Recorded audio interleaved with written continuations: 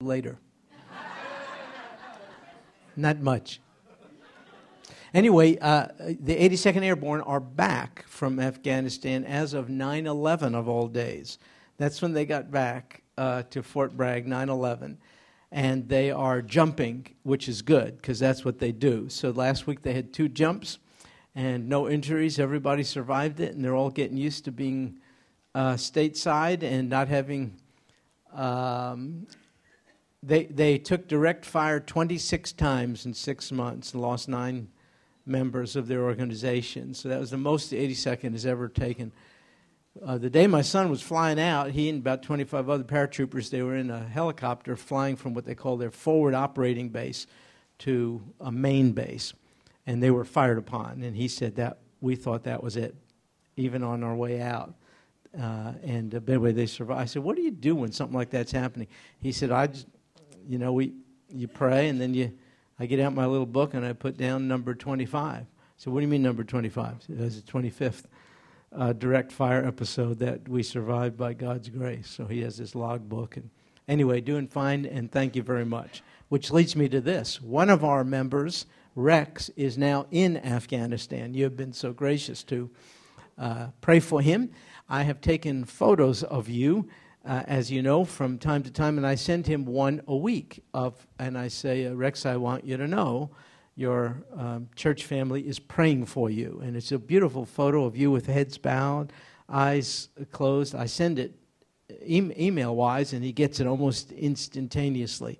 And then we passed out Rex's address over the last 2 weeks in the event you wanted to write a note or send a box with goodies. If you did, a man in a prior class filled out some of it already for you, because it's no small feat to get this done through the post office.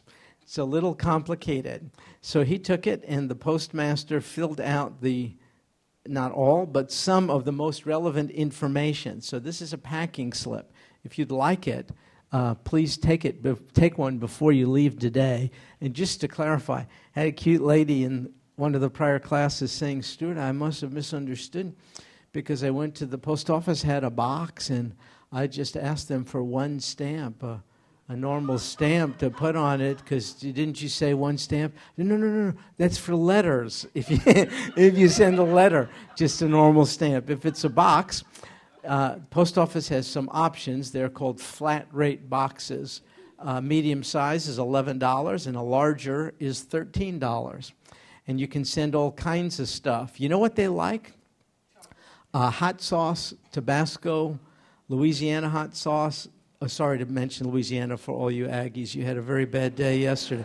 I didn't mean to do that. I feel so bad for you. But keep trying. Anyway, go Tigers. So anyway, they like stuff like that. Chocolate, coffee. A couple people sent some shirts, Texas shirts, things like that. Just stuff to remind them that they're thought of, and all the rest. And so if you have not received Rex's address and would like it, just let me know. I'll get you a little card. And again, those are the packing slips for him. They're anxious to come home. It's a little rough on him now because it's getting to be cold weather time in Afghanistan, and the Afghan people, many of whom are poor, are burning just about everything to stay warm. As a result, the air quality has been affected. So there's much ash in the air. And so the men and women who are serving over there are inhaling it. And many are coming down with respiratory problems. These are things, who would think about this? But it's happening. Yes, sir.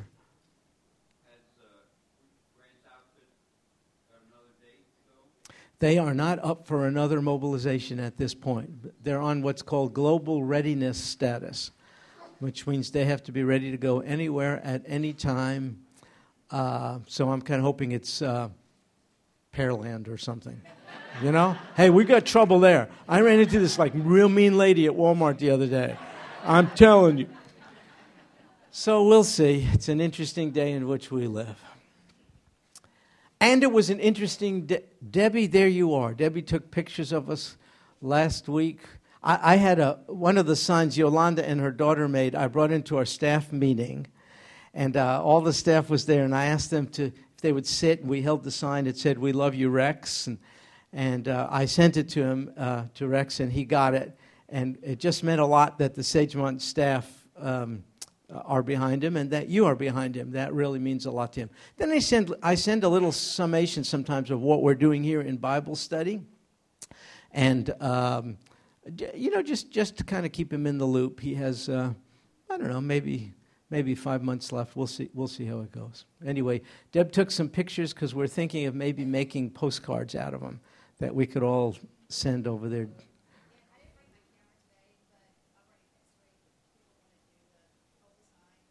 Okay, we can do it again next week. Bring the sign in case you missed and so on. Okay, we are in Luke chapter 23 today. Luke chapter 23. While you turn there, I'll give you background. Luke chapter 23. The Lord had been experiencing a series of trials. If you counted, they number approximately 6 in close succession, one to the other. They could be roughly divided into 2 categories. Some are religious in nature, others are civic/political in nature. The religious trials, there were 3, were before the equivalent of the Supreme Court in ancient Israel, the Sanhedrin. Religious trials. The political civil trials were before representatives of Rome, because Rome had conquered this land in this day and occupied it. Rome established its government over Israel in this day. So you have these 3 trials. The first took place soon after the Lord was taken from the Garden of Gethsemane, and he was brought to the home of a man named Annas. Annas was a retired high priest. The Lord was tried, interrogated before Annas. This would be the first trial of a religious nature, probably at about 2 o'clock in the morning. If you could just get the chronology, it'll become significant in a second. About 2 in the morning. After that, Annas sent him to the then presiding high priest, who happened to be his son-in-law. His name was Caiaphas. So that would have been at approximately 3 o'clock in the morning at this point. Then Caiaphas imprisoned him until the next morning, such that between the hours of about 5 and 6 a.m., before the offering of the morning sacrifice, this made it in total violation of Jewish law. You could not have a trial at that point, but they did. The third religious trial was when the Lord appeared before the Sanhedrin, consisting of 70 members and 1 presiding officer, a total of 71. They met in a certain precinct of the temple called the Court of Hewn Stones. I mentioned to you it was a semicircular arrangement, so all those presiding could see each other, read each other's nonverbal signals, and so on. The accused would stand while they sat, so the Lord was standing. He was interrogated there, and at a certain point, the presiding Sanhedrin member said, "Enough. We got enough." He's incriminated himself. I asked him a plain and simple question. I said, "Are you the Son of God?" He said, "Yup." And he not only said yes, he said, though you sit in judgment of me now, there will be a day when I will sit in judgment of you. In fact, I'm going to be elevated so as to sit at the right hand of the Most High God. That meant a lot in that day. It meant access, intimate access to God that no one could have. This is way beyond entry into the Holy of Holies. This is essentially to say, I possess equivalence with God. I share divine nature. That's how they responded, because they threw up their hands and said, "Enough is enough. We no longer have a need for further interrogation. This is a blasphemous statement." So having come to that conclusion, they then send him to trial number 4. Now we're transitioning from religious orientation to political. And the political representative who will meet with this Jesus first is a guy named Pilate, trial number 4.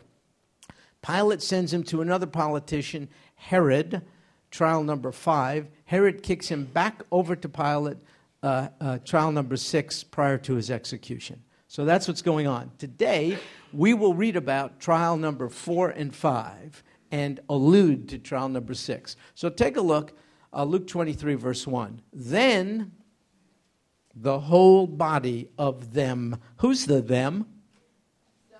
Yeah, that's the Sanhedrin. The whole body got up. See, they're finished. They feel like they have the evidence they need to convict him. By the way, blasphemy is a capital crime. According to the law of Moses, it bears the penalty of execution. So they have what they want. Then the whole body of them got up and brought him before Pilate. So I ask you a question. If they're determined that they're right about this, they have the evidence they need to convict this Jesus of blasphemy, why are they sending him over to Pilate? What's up with that? What do you think, Randy? He's going to be accused soon. That is true. That is true. And so you feel like that would be a little more like in Pilate's domain. Yeah, you're right. Absolutely correct. But why don't they just deal? Yes, ma'am. They wanted to blame it on the Roman authorities. Think about this. It is not that all the Jewish people had this kill Jesus mentality. When you read the Gospels, could I offer a word of caution? When you see the word the Jews, please exercise discernment, because in most cases it's a reference to the Jewish religious leadership.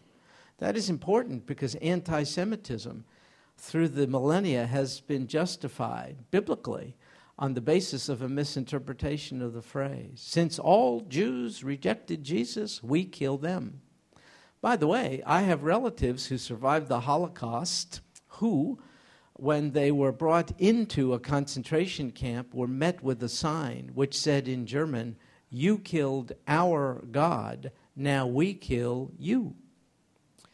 So you see, you got to be careful. In the Bible, when you see the Jews, it's usually chief priests and scribes. They bear major responsibility. So says Ezekiel, "Woe, you false shepherds who lead my people astray."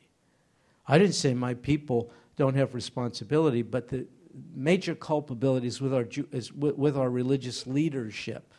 So anyway, most of the Jews were attracted to Jesus. Few as Savior, but most were attracted. I mean, he was doing things no other rabbi had hitherto done. Miracles and things like that. Also, his teaching was different. Remember it said he teaches as one with authority? He didn't have to quote, Rabbi so-and-so says this, Rabbi so-and-so. He could share out of his own intrinsic authority. So they were enamored by this Rabbi Jesus. So the Jewish religious leaders say, what are we going to do? If we play our hand here and kill him, there'll be an uprising of the people. If there's an uprising of the people, Rome will hear about it. If Rome hears about it, they will clamp down on us in a more oppressive way. But if we turn him over to Pilate, and Pilate adjudicates the case on different grounds, as Randy is sharing with us, then the onus, the burden of responsibility will be on him, will be off the hook. So that's what's going on. So let me tell you about Pilate. Pilate was not a good guy, but he was a really good politician. Now, I know it's a stretch to think that the two, just use your imagination. This guy was a consummate politician. He was a climber. He was a tremendously ambitious person, but he was a creep as a person. I mean, just a creep. He was governor of Judea for about 10 years under Roman authority. He's in Jerusalem now on this occasion because there's a feast of the Jews going on there. Do you know which one it is? No. It's Passover. But thank you, Brenda, for your boldness, courage, and enthusiasm. It was... Yeah, 2 weeks ago. This is another day. Give me a break. I'll give you a break. So it was Passover, and it was one of the pilgrim feasts of Israel, so everyone goes to the city. Here's the deal. Pilate could care less about Passover. He's not Jewish. He doesn't even like the Jews. He hates them. They hate him.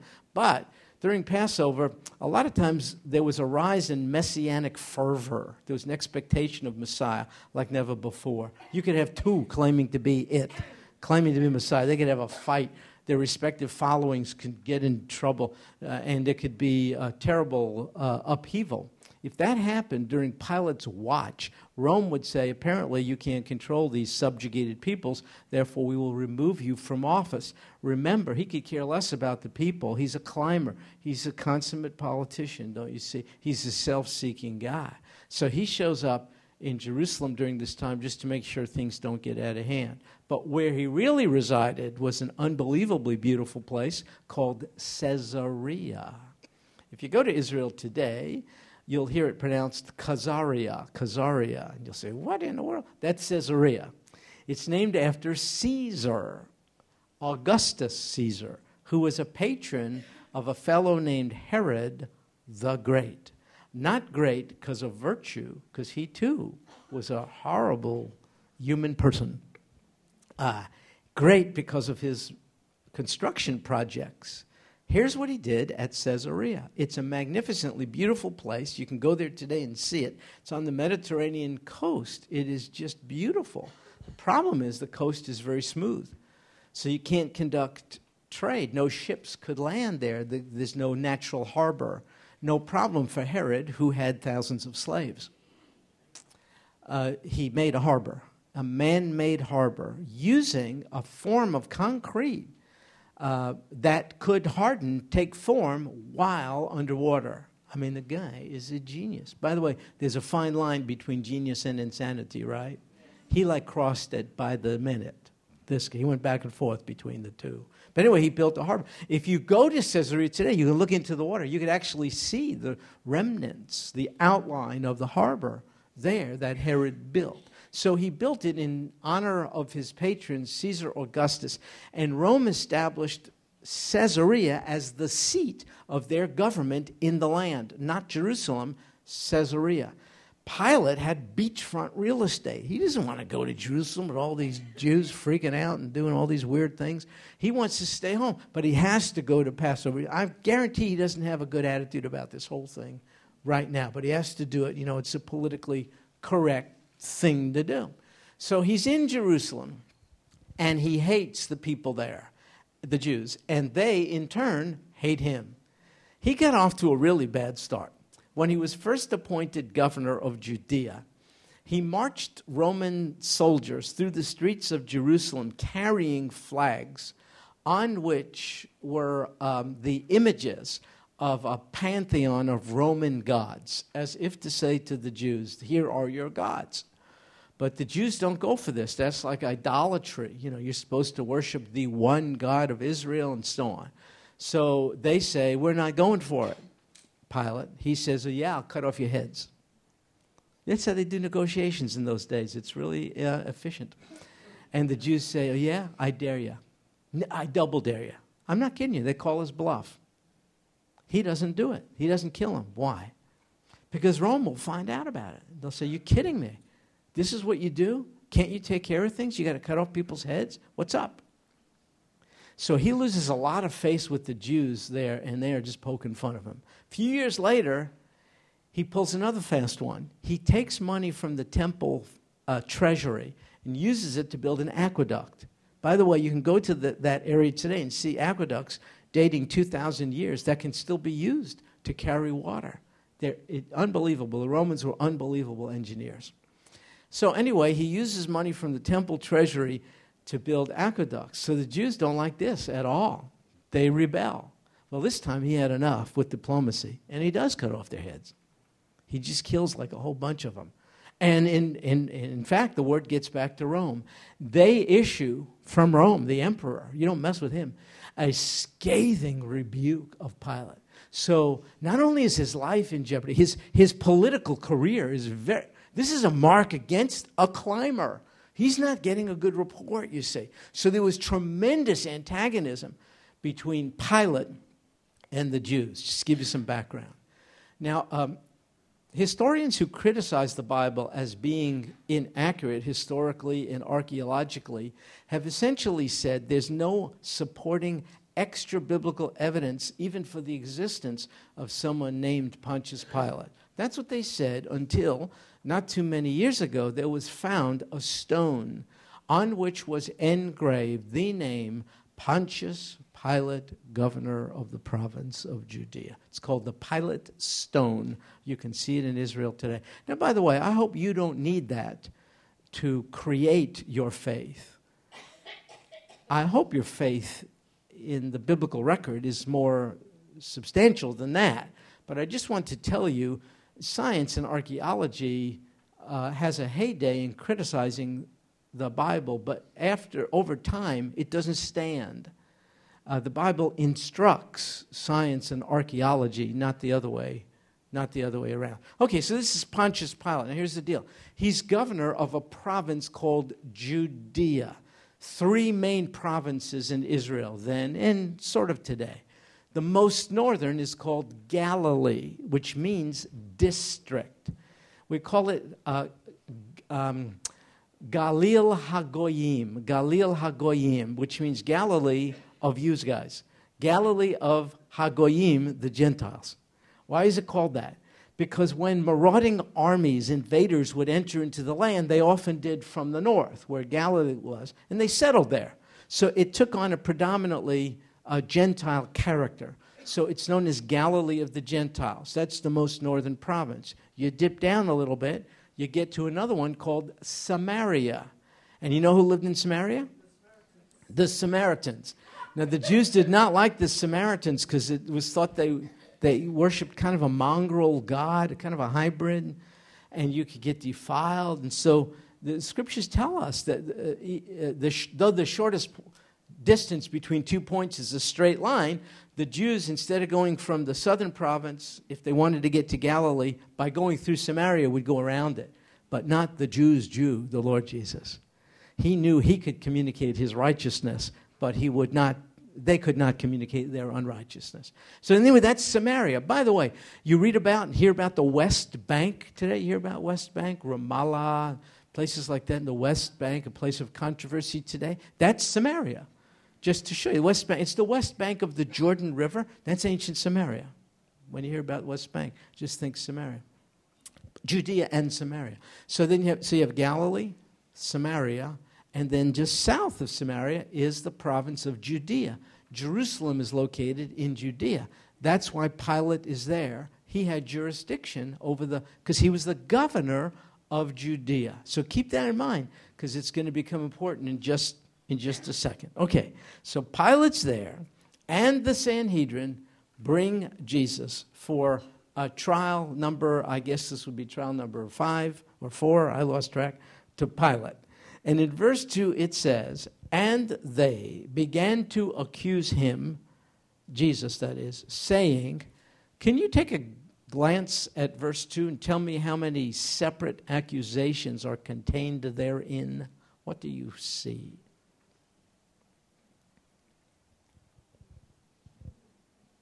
Yeah, 3, somebody said, or maybe it was me who said that.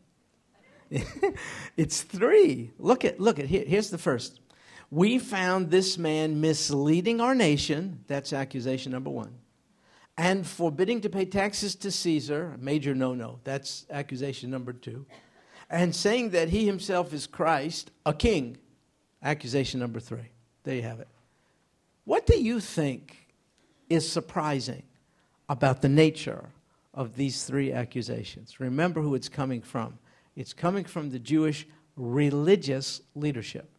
Do you find anything interesting about these 3 accusations? It relates to what Randy was leading us to a little while ago. Nothing spiritual, no religious stuff, nothing like that. Why? The Jews knew that Pilate was a very irreligious man. The Romans had a good technique. You conquer people, you subjugate them, but you let them keep their religion. Who cares? The Romans said.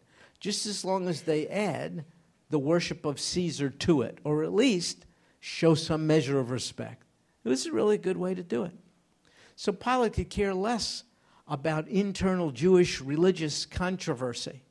So their accusation of Jesus was blasphemy according to their law. That is a blatantly religious accusation. The case would have been dismissed out of hand immediately by Pilate. He's a politician. He doesn't care about this. You know what I mean? Separation of temple and state or whatever in those days. So they couch things in civic terms. So the first one, he's misleading our nation. It's kind of a national level thing. Yeah, but wait, that is at best a question. That's very subjective. How do you prove that? Pilate's listening to it. That's a very subjective. In fact, the Lord Jesus could have turned it back on them. No. You're misleading the nation. I mean, this is just a little bit of a he said, she said kind of a thing. Accusation number 2, a little more serious. He refuses to pay taxes to Caesar. This is a major no. But all Pilate had to do with that one is look up the records and find out that's not true. The first one is questionable, first accusation. The second is a blatant lie. Because if you remember one time, earlier in Luke chapter 20, the Lord was questioned about taxes. And he said, here's the deal. Render to Caesar what is Caesar's. And render to God what is God's. What is Caesar's? Well, government is ordained by God.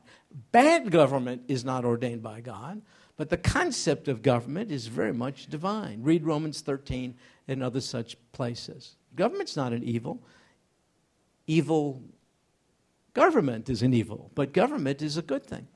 Anyway, so the Lord said, no, you need to submit to, support, and respect government through taxation. So give that to Caesar. That's his due. But don't get confused about this. But don't give to Caesar what belongs to God, like veneration, worship, those kinds of things. And by the way, if Caesar ever requires you to do something contrary to the will of God, don't do it.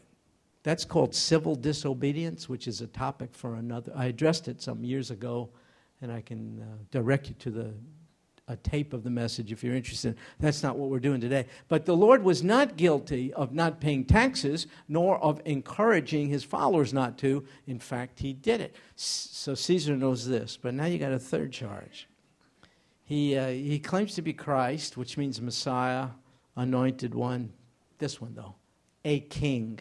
You know, they're right. That one is true. But he didn't claim to be a king as they thought. He did not come to replace one political enterprise with another. His kingdom is it's spiritual. It's not geopolitical. By the way, vote for sure. But your kingdom is not geopolitical either. Be careful about an undue focus of attention on that which is temporary and earthly. No matter who's in the White House, it's temporary and earthly. I didn't say don't take it seriously. Don't misunderstand. We better take it seriously. But be careful. The Savior is not up for this year's election, last time I checked. It's 2 men, flawed though they be. 2 men. Vote for the one, as you heard Brother Chuck's message, whose position seems to be most consistent with the light of Scripture, for sure. But don't put undue hope in a surrogate redeemer, in political guise. There's only one redeemer, and his name is Jesus. So anyway, he claimed to be king, but not in the political sense. Nonetheless, this one Pilate has to address, you see, because this has the potential of being sedition and treason. If he doesn't act on this and word gets back to Caesar, someone is trying to replace you, then Pilate's head could roll. So he says what he does in verse 3. Pilate asked him, saying, "Are you the king of the Jews?" And he answered him and said, "It is as you say." Does your Bible say something else? Thou sayest, or maybe you have one that simply says yes. It's a Hebrew idiom. See where it says, "It is as you say"? That means you have spoken correctly, or basically the Lord is answering in the affirmative. Yes, I am King of the Jews. But let me ask you a question. Do you think during this time of interrogation, as Pilate looked to this figure, this Yeshua, Rabbi Yeshua, do you think Pilate imagined that one to actually be king of the Jews? If not, why not? What was Pilate seeing? What kind of appearance was the Lord displaying at that point? No question, Patsy. Dirty sandals, humble clothing. He's looking rather ordinary. Listen to me. If he walked in the room, you wouldn't get up and give him your seat. It would not be Yul Brynner or whatever. Isaiah tells us he had no form nor comeliness that we should be drawn to him. In other words, there was nothing physically attractive about him. You know what he looked like? He looked like a dark-skinned little Jew. I'm trying to tell you. He's from the middle. That's what he was. Dark-skinned little Jew, curly hair. He did not have long, straight, blonde hair and beautiful blue eyes. As is depicted in various. That's not the deal. He looked like everybody else. But he didn't even look like everybody else in this case.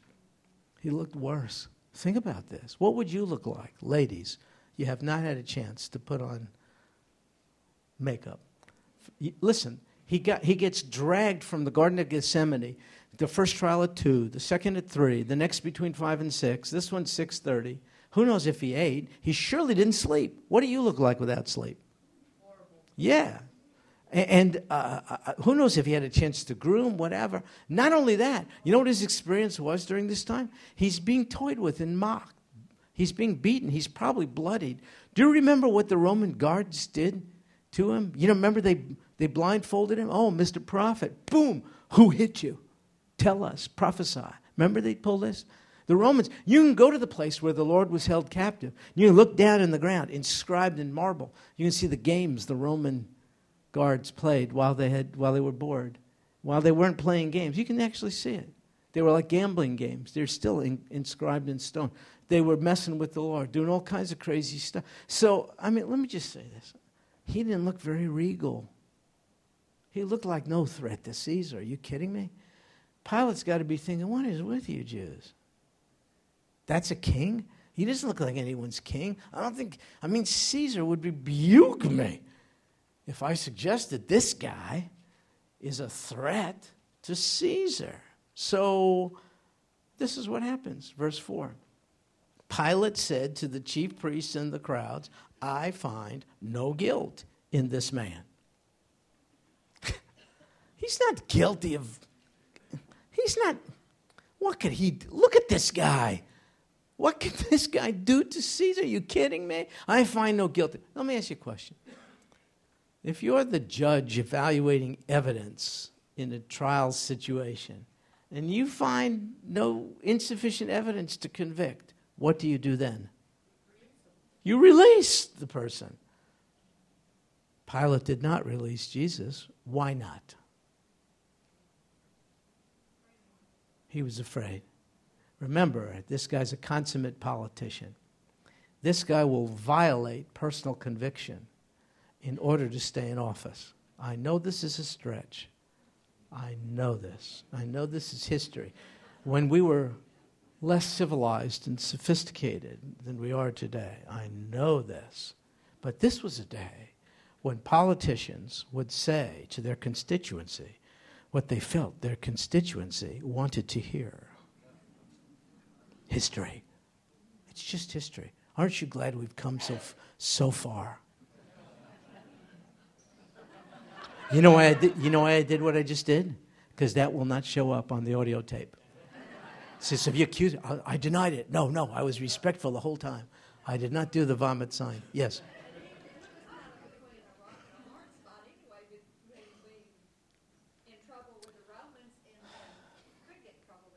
Well said. Diane said, he's between a rock and a hard place. What does he do? He's got the Jews, he's got the Romans. Hey, it's rough being a dishonest politician. Hey, you think it's easy? You couldn't probably do it. You probably have too much character. And character apparently can be used against you today in government. So, we shall move on. He doesn't release him, and here's the reason, verse 5. They kept on insisting, saying, he stirs up the people, teaching all over Judea. See, they just want him executed. But look at this. he stirs up the people, teaching all over Judea, starting from Galilee, even as far as this place. So remember, Galilee, the province in the north, in the middle, Samaria, in the south, Judea. Remember, Pilate is governor of Judea. He hears the word Galilee. And, verse 7, when he learned that he belonged to Herod's jurisdiction, he sent him to Herod, who himself also was in Jerusalem at that time. Pilate is thinking, the stars are with me. The gods are with me. He actually did think that. I can't believe this. This is my lucky day. I can wash my hands of all this dirty, filthy, who cares about it, Jewish stuff. I can dump this king of the Jews on Herod because this Galilean is in Herod's jurisdiction. Herod had control, governorship, not of Judea, but of Galilee. And this is so fortuitous. Herod's in town also. For the same reason, Herod was not a worshiper of the one true God. He didn't care about Passover. It's just politically correct. You got to show up. You know what I mean? During a holiday like this. Pilate and Herod hate each other's guts, but they're going to find something that brings them together. You'll see. So here's the deal. When you read the Bible, you will see Herod's name mentioned a lot. That's a problem because there's more than one. And you really have to work hard at distinguishing one from the other. Otherwise, you get real confused. For instance, the Herod, who you probably know most about, was a guy called Herod the Great. He's called great, as I mentioned, because of his building projects. I mentioned the harbor at Caesarea, Herod the Great. This is a place outside of Bethlehem called Herodion. It's a conical shape hill, natural. Herod brought thousands of slaves there, and he made them carve out the inside of this cone, and he built his palace on the inside. You can go right past it. You can be on it and not know Herod's there. He survived there. In fact, they found his body there years ago. They couldn't find Herod's body for years and years. They found it buried there at Herodion. It is unstinking believable to see what this guy could pull off. Have you heard of the temple? I forgot that. In Jerusalem, Herod built that. Solomon's temple, rebuilt Solomon's temple in Jerusalem. Have you heard of a place called Masada? Masada, which means stronghold or fortress. It's in the Dead Sea area. It's a 3-tiered palace Herod built on this mountain top. That's Herod the Great. He's the guy who killed Jewish babies under the age of 2. You know, he heard from the Magi, these Jews have an expectation of a king, of a redeemer coming. Herod goes, oh man, I don't like competition. Therefore, he ordered the murder of Jewish babies. That's Herod the Great. Also, great politician, not a good guy, not at all. Well, he has children. What do you think they turned out to be like? It's not always this way, but in this case it was, like father, like son. So when Herod's time ends, they divide up his kingdom 4 ways. They're called tetrarchies, from the word four. There's one of his sons named Herod the Tetrarch of Galilee. That's the Herod we're reading about now. His name is Herod Antipas. He's not Herod the Great. He's the son of Herod the Great. Herod Antipas was given the province of Galilee. He and Pilate hated each other. They would not cross over into each other's turf, but they're both in Jerusalem now. Pilate hears this Jesus is from Herod's territory. Therefore, he shuffles him over to Herod. That's kind of what's happening here. And look what happens, verse 8. Herod was really glad when he saw Jesus. Why? Well, he wanted to see him for a long time. Why? Because he had been hearing about him and was hoping to see some sign performed by him. This Herod Antipas, is the one who removed John the Baptist's head from his body. This is what this guy did. He heard of this Jesus from John the Baptist. He heard of people's sins being forgiven by him. He was not interested in meeting with Jesus to repent, to bow, to yield. He was interested in meeting with Jesus for one reason only: entertainment. Whoa! The coolest magician ever. And he happens to be right here. Do some magic for me, Jesus. That's what he was doing. Entertain me. See the word sign? Herod said, he'd been hearing about it, was hoping to see some sign. In the original language, it actually means attesting miracle or attesting sign, meaning it has no value as a standalone thing. It only attests to something. So here's a challenge for you. Maybe I'm wrong, but I doubt it. See if you can, anywhere in the Scripture, show me one miracle, one, Old or New Testament, any one, that's a stand-alone miracle. Let me see, disconnected. Just done randomly. See if you can show me one. I would defy you to. There is none. There's no miracle in the Bible done for its own sake. It always attests to something. What do the miracles of Jesus attest to? The works Jesus did attest to the authority and veracity of the words Jesus spoke. That's the only purpose of the miracles Jesus did. He did not come to heal as an end in itself. I know today we're seeking healing as an end in itself. I know this. That's why healers are so popular even today. You cannot show me one healing in the New Testament that doesn't serve the purpose of giving credence not to the works, but to the words of the one doing the miracle. For instance, do you remember the time Jesus, here are his words. He said, I have the authority to forgive sin. Do you have the authority to forgive sin? But you can declare it, can't you? Anyone could say the words. I have the authority to forgive sin. How are you going to know whether the words are backed up by anything? So Jesus said, in order that you may know that the Son of Man has authority to forgive sin, I say to this man, get up and walk. Remember he healed the paralytic? Some would say, oh, what a cool healing thing. Show me more of that. That's Herod's point of view. And by the way, that's the point of view of many Christians. Show me magic. But you're missing the point. The miracle has no value and purpose except what it points us to. The work points us to the words. Now we know Jesus has the authority to forgive sin because it's a whole lot easier to simply say those words than to heal a man who's been organically paralyzed for his life. That's why Jesus did the work. Now, if a person does not want to go from the miracle to the message, from the work to the word, Jesus will not entrust himself to that person.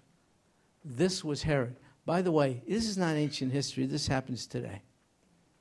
Churches are filled with people who want the same sensational, dramatic, magical, jump through my hoop Jesus performances that Herod wanted. That's why in some churches, some of the largest in the country, you will never hear a call to discipleship, to holiness, to repentance, to the cross, to hell. You'll never hear it. You'll never hear it. Because people are coming for shallow Jesus time, just like Herod did. Shallow Jesus time. That's why Christians, maybe you, are more prone to pick a book off the bookshelf than to sit at the Lord's feet and read his word. Biblical illiteracy amongst Christians is on the rise. But everyone knows the bestseller book, The Secrets of This. Why? Because we're lazy thinkers. And we're sensationalistic seekers just like Herod. I don't want the still, small voice of the Lord. I don't want to sit at his feet and be diligent in handling Scripture. I'd rather read a book where some guy discovers some secret I haven't known about. It'll be a bestseller. There's a book out already. I'm sure it'll be a bestseller in like 3 days. 31 quick promise declarations that you could declare over your life and thus determine your future. Could I tell you, at the core, that is called occultic behavior. With the Christian veneer. First of all, I guarantee you, most if not all of those 31 declarations, though they be promises from the Bible, I'll bet you they're wrenched out of the intended context. If you show that much disrespect for the Word of God, He will not bless you or the endeavor. And to think that you can determine what your life will be like 5 years from now by what you pronounce over yourself now. You know what you just found out? You don't need God. You're God. You see, you are usurping what only God has, creative power. He could say, let there be light, and there was light. You cannot. Your words cannot determine your future. Only the God who exists outside of time has charted the course for you. You have to make do with Him, not your own creative word. That philosophy is the same as in New Age occultism, only it looks like it's under the guise of Christianity. I'm guaranteeing you the world is going to flock to the stores to get that book, including the majority of the Christian world. I will see people walking around here with that book, and I'll grieve. I will grieve, and I'll say, lazy Christian. Lazy Christian. Instead of growing according to the Word of God. Apparently, you're so exhausted, Scripture, you got to read all these books outside of it. I am pleased to tell you, if you ever come up to me and say, Stuart, have you read such and such book? I'm more than likely, respectfully, to say, I haven't read it. Why? That way I don't have to weigh in on it and make you feel bad. I could just say, apparently, unlike you, I haven't exhausted the treasures of the Scripture. Why do we call the Bible the Word of God and spend so little time in it? You tell me.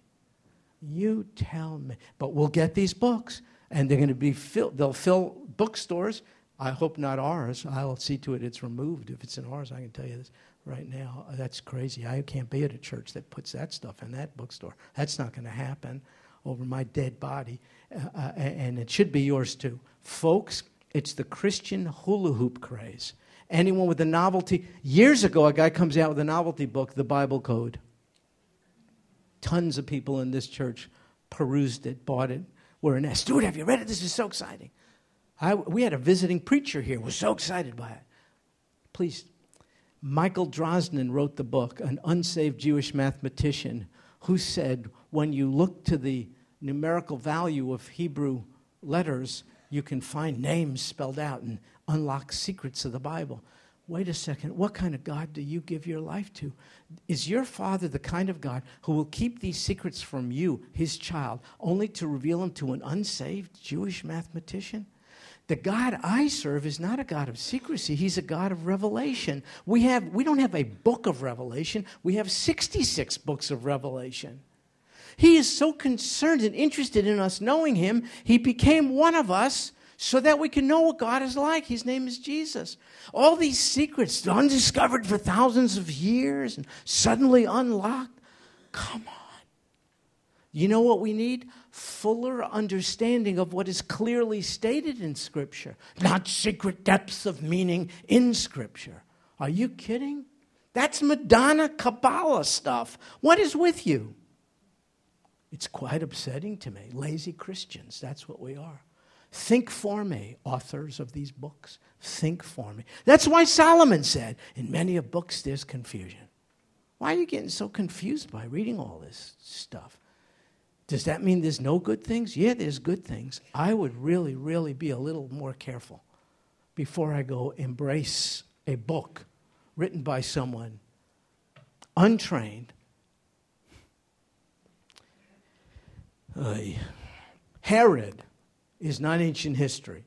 Herod fills the pulpits in the pews of many churches today. So he wants Jesus to jump through his hoops, do something sensational. But Jesus doesn't play the game. If you don't show the right interest in him, he doesn't show the right interest in you, and he doesn't even answer Herod. Look, verse 9. He questioned him at some length, but he answered him nothing. And the chief, by the way, he answered prostitutes. He answered vile tax collectors. He answered drunkards. He answered Samaritans. He answered a Pharisee who came to him over cover of night. But he won't answer a thrill seeker who wants works but not word. Here's a biblical principle we could learn from this. The right response to light, spiritual light, begets more light. So if you want the key to understanding the Bible, obey what you do understand. That's the right response to light. God gives more light. If you're not going to obey, respond rightly to the light he gave, why should he give more light? So why should he give more light to Herod? He already knows Herod is not responding rightly to the information he had. And the chief priests and scribes were standing there accusing him vehemently. And Herod with his soldiers, after treating him with contempt and mocking him, dressed him in a gorgeous robe and sent him back to Pilate. See, okay, Jesus, you will not entertain me. I will entertain myself by you. That's what he's doing. Now Herod and Pilate became friends. What? They became friends with one another that very day, for before they had been enemies. Oh, my goodness. Yeah, you're not the only one, Brenda. Listen, we don't know the reason why they were enemies, but we know the reason why they were friends. Jesus brought them together. Jesus brought these otherwise antagonistic people, and he joined their hands together. No. They became friends in a common contempt for truth, for light. And nothing's changed. And this explains the world in which we live. It's not political. That is only a superficial symptom, manifestation of what's really going on. It's light versus darkness. People in the light who've been enlightened by Jesus, diverse though they may be, politically, racially, economically, and in terms of gender, link hands together as brothers and sisters in Christ. On the other hand, people groups just as diverse, racially, economically, gender-wise, and all the rest, also link hands in contempt for Jesus. It's a function of whether you're in the light or in the darkness. For the light has come into the world, and the darkness could not stand the light, for their deeds were evil. What Herod and Pilate have in common is a refusal to enter into the light, and thus you remain in darkness. The only difference between us and others is not that we're better or got it together. Listen, your political party, whatever it may be, did not give you the right mind about morality. Jesus did. When you became a Christian, you got the mind of Christ. That's why you think abortion is unacceptable. That's why you think same-gender marriage is no marriage at all. That's why you think indebtedness, the likes of which we have, is a moral issue. It's not because of your political party affiliation. Are you kidding me? It's because you're Savior. And the reason why others don't share that point of view is not because of their political party affiliation. It's because their minds are not enlightened. That's why they've chosen a certain political party affiliation. What does that mean? It means if the candidate of your choice is elected, I would refrain from partying in the streets. Because whoever the next president may be is a flawed human individual. Well, then who do you vote for? As Brother Chuck so well alluded to today, you vote for the person who most reflects the light of biblical truth. Most reflects. You do so imperfectly, so do I. The two candidates for office reflect the light of the Lord very imperfectly. Vote for the one who reflects light more clearly than the other. Who might that be? That's your decision. You decide. That's the point. But there's only one source of light. Jesus said, I am the way and the truth and the life. I've come to enlighten. So you have to be really, really careful. Otherwise, we're going to lose a sense of our Great Commission. Part of our commission is to be good Christian citizens, pay taxes and vote and participate in the political process. But that's not our primary calling. Be really, really, really careful here. You want to see what human government did in Jesus' day? God ordained human government two purposes: protect innocent citizens, two, punish evildoers. That's the purpose of government. You know what happened in Jesus' day? It was turned around.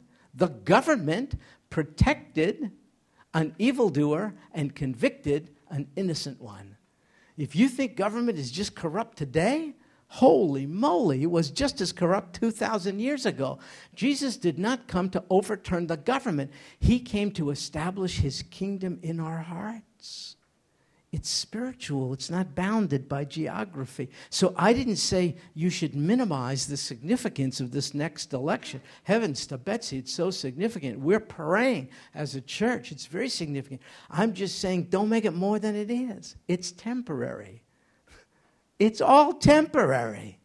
What will prevail is Jesus on the throne.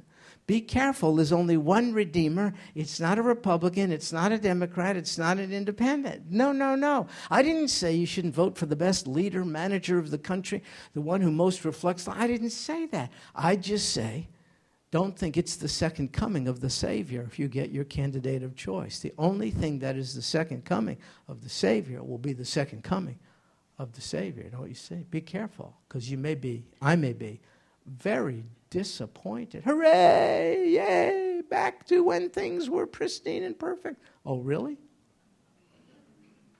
Really? It's quite interesting to me that neither candidate seems to possess very much light about the person of Jesus Christ. Go for the one who most nearly does, but both seem to be off when it comes to the person of Jesus Christ. In this text in Luke, we've seen different reactions. The religious leaders flat out hated him. One political leader just was indifferent, didn't want to be bothered. And the other just made fun of him. You know what they all equal to? The same, a minimization of who Jesus is, which is the equivalent of a rejection. Neither candidate, in my opinion, understands with biblical accuracy the lofty nature of who Jesus Christ is. I'm not entirely disappointed by that, because this is just human government before the Lord returns. It's not a theocracy, it's a democracy. Really good. I love democracy. Vote. But just be careful. My hope is built on nothing less but Jesus' blood and righteousness. Be careful. Be really, really careful. So the real thing going on in the world is light versus darkness. Why did Pilate and Herod, who hated each other, get to be friends? Because Satan will target Savior. That's why. Why are you being targeted? I mean, there's all kinds of videos, anti-Christian videos made today. I don't see evangelical Christians, burning down things and killing American ambassadors and all. What's up? Why is it open season on Christians only, but everyone else is protected? Because only Christians have the light. That's why. And the prince of darkness, why should he target those already in darkness? Why should he target Islam, Hinduism, Buddhism, Judaism? It's already darkness. So it's prince of darkness against the author of light. And depending on who you're connected to, you're either going to be friends with people similarly situated, or friends with those who are connected to the light. Listen, I'm telling you, things are heating up. Did you notice that? Holy Toledo. These are not boring days. If you're on the right side, stay there. If you're on the right side of issues, stay there. If you have the right notion of who Jesus is, cling to it no matter what.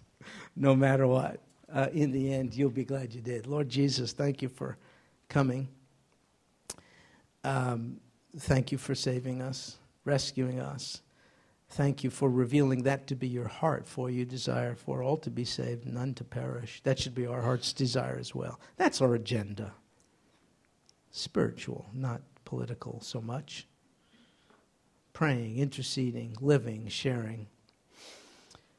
Lord Jesus, thank you for all that you went through. 6 degrading, disrespectful trials to remind us how much you love us, that you were willing to go through this. Quite amazing. Let not one of us leave this place today feeling unloved. We are loved by the one who matters most. We apologize to you for all the humiliation you endured. It would have been at our hands as well, but we really look forward to the time when, subsequent to the humiliation, will be exaltation. Every knee shall bow and every tongue confess, Jesus is Lord, King of kings, Lord of lords. Many of us, most of us here know that now. We are blessed, not arrogant, just blessed. Help us to spread the blessing in the time remaining. And this we pray in Jesus' name. Amen. Yes, Al.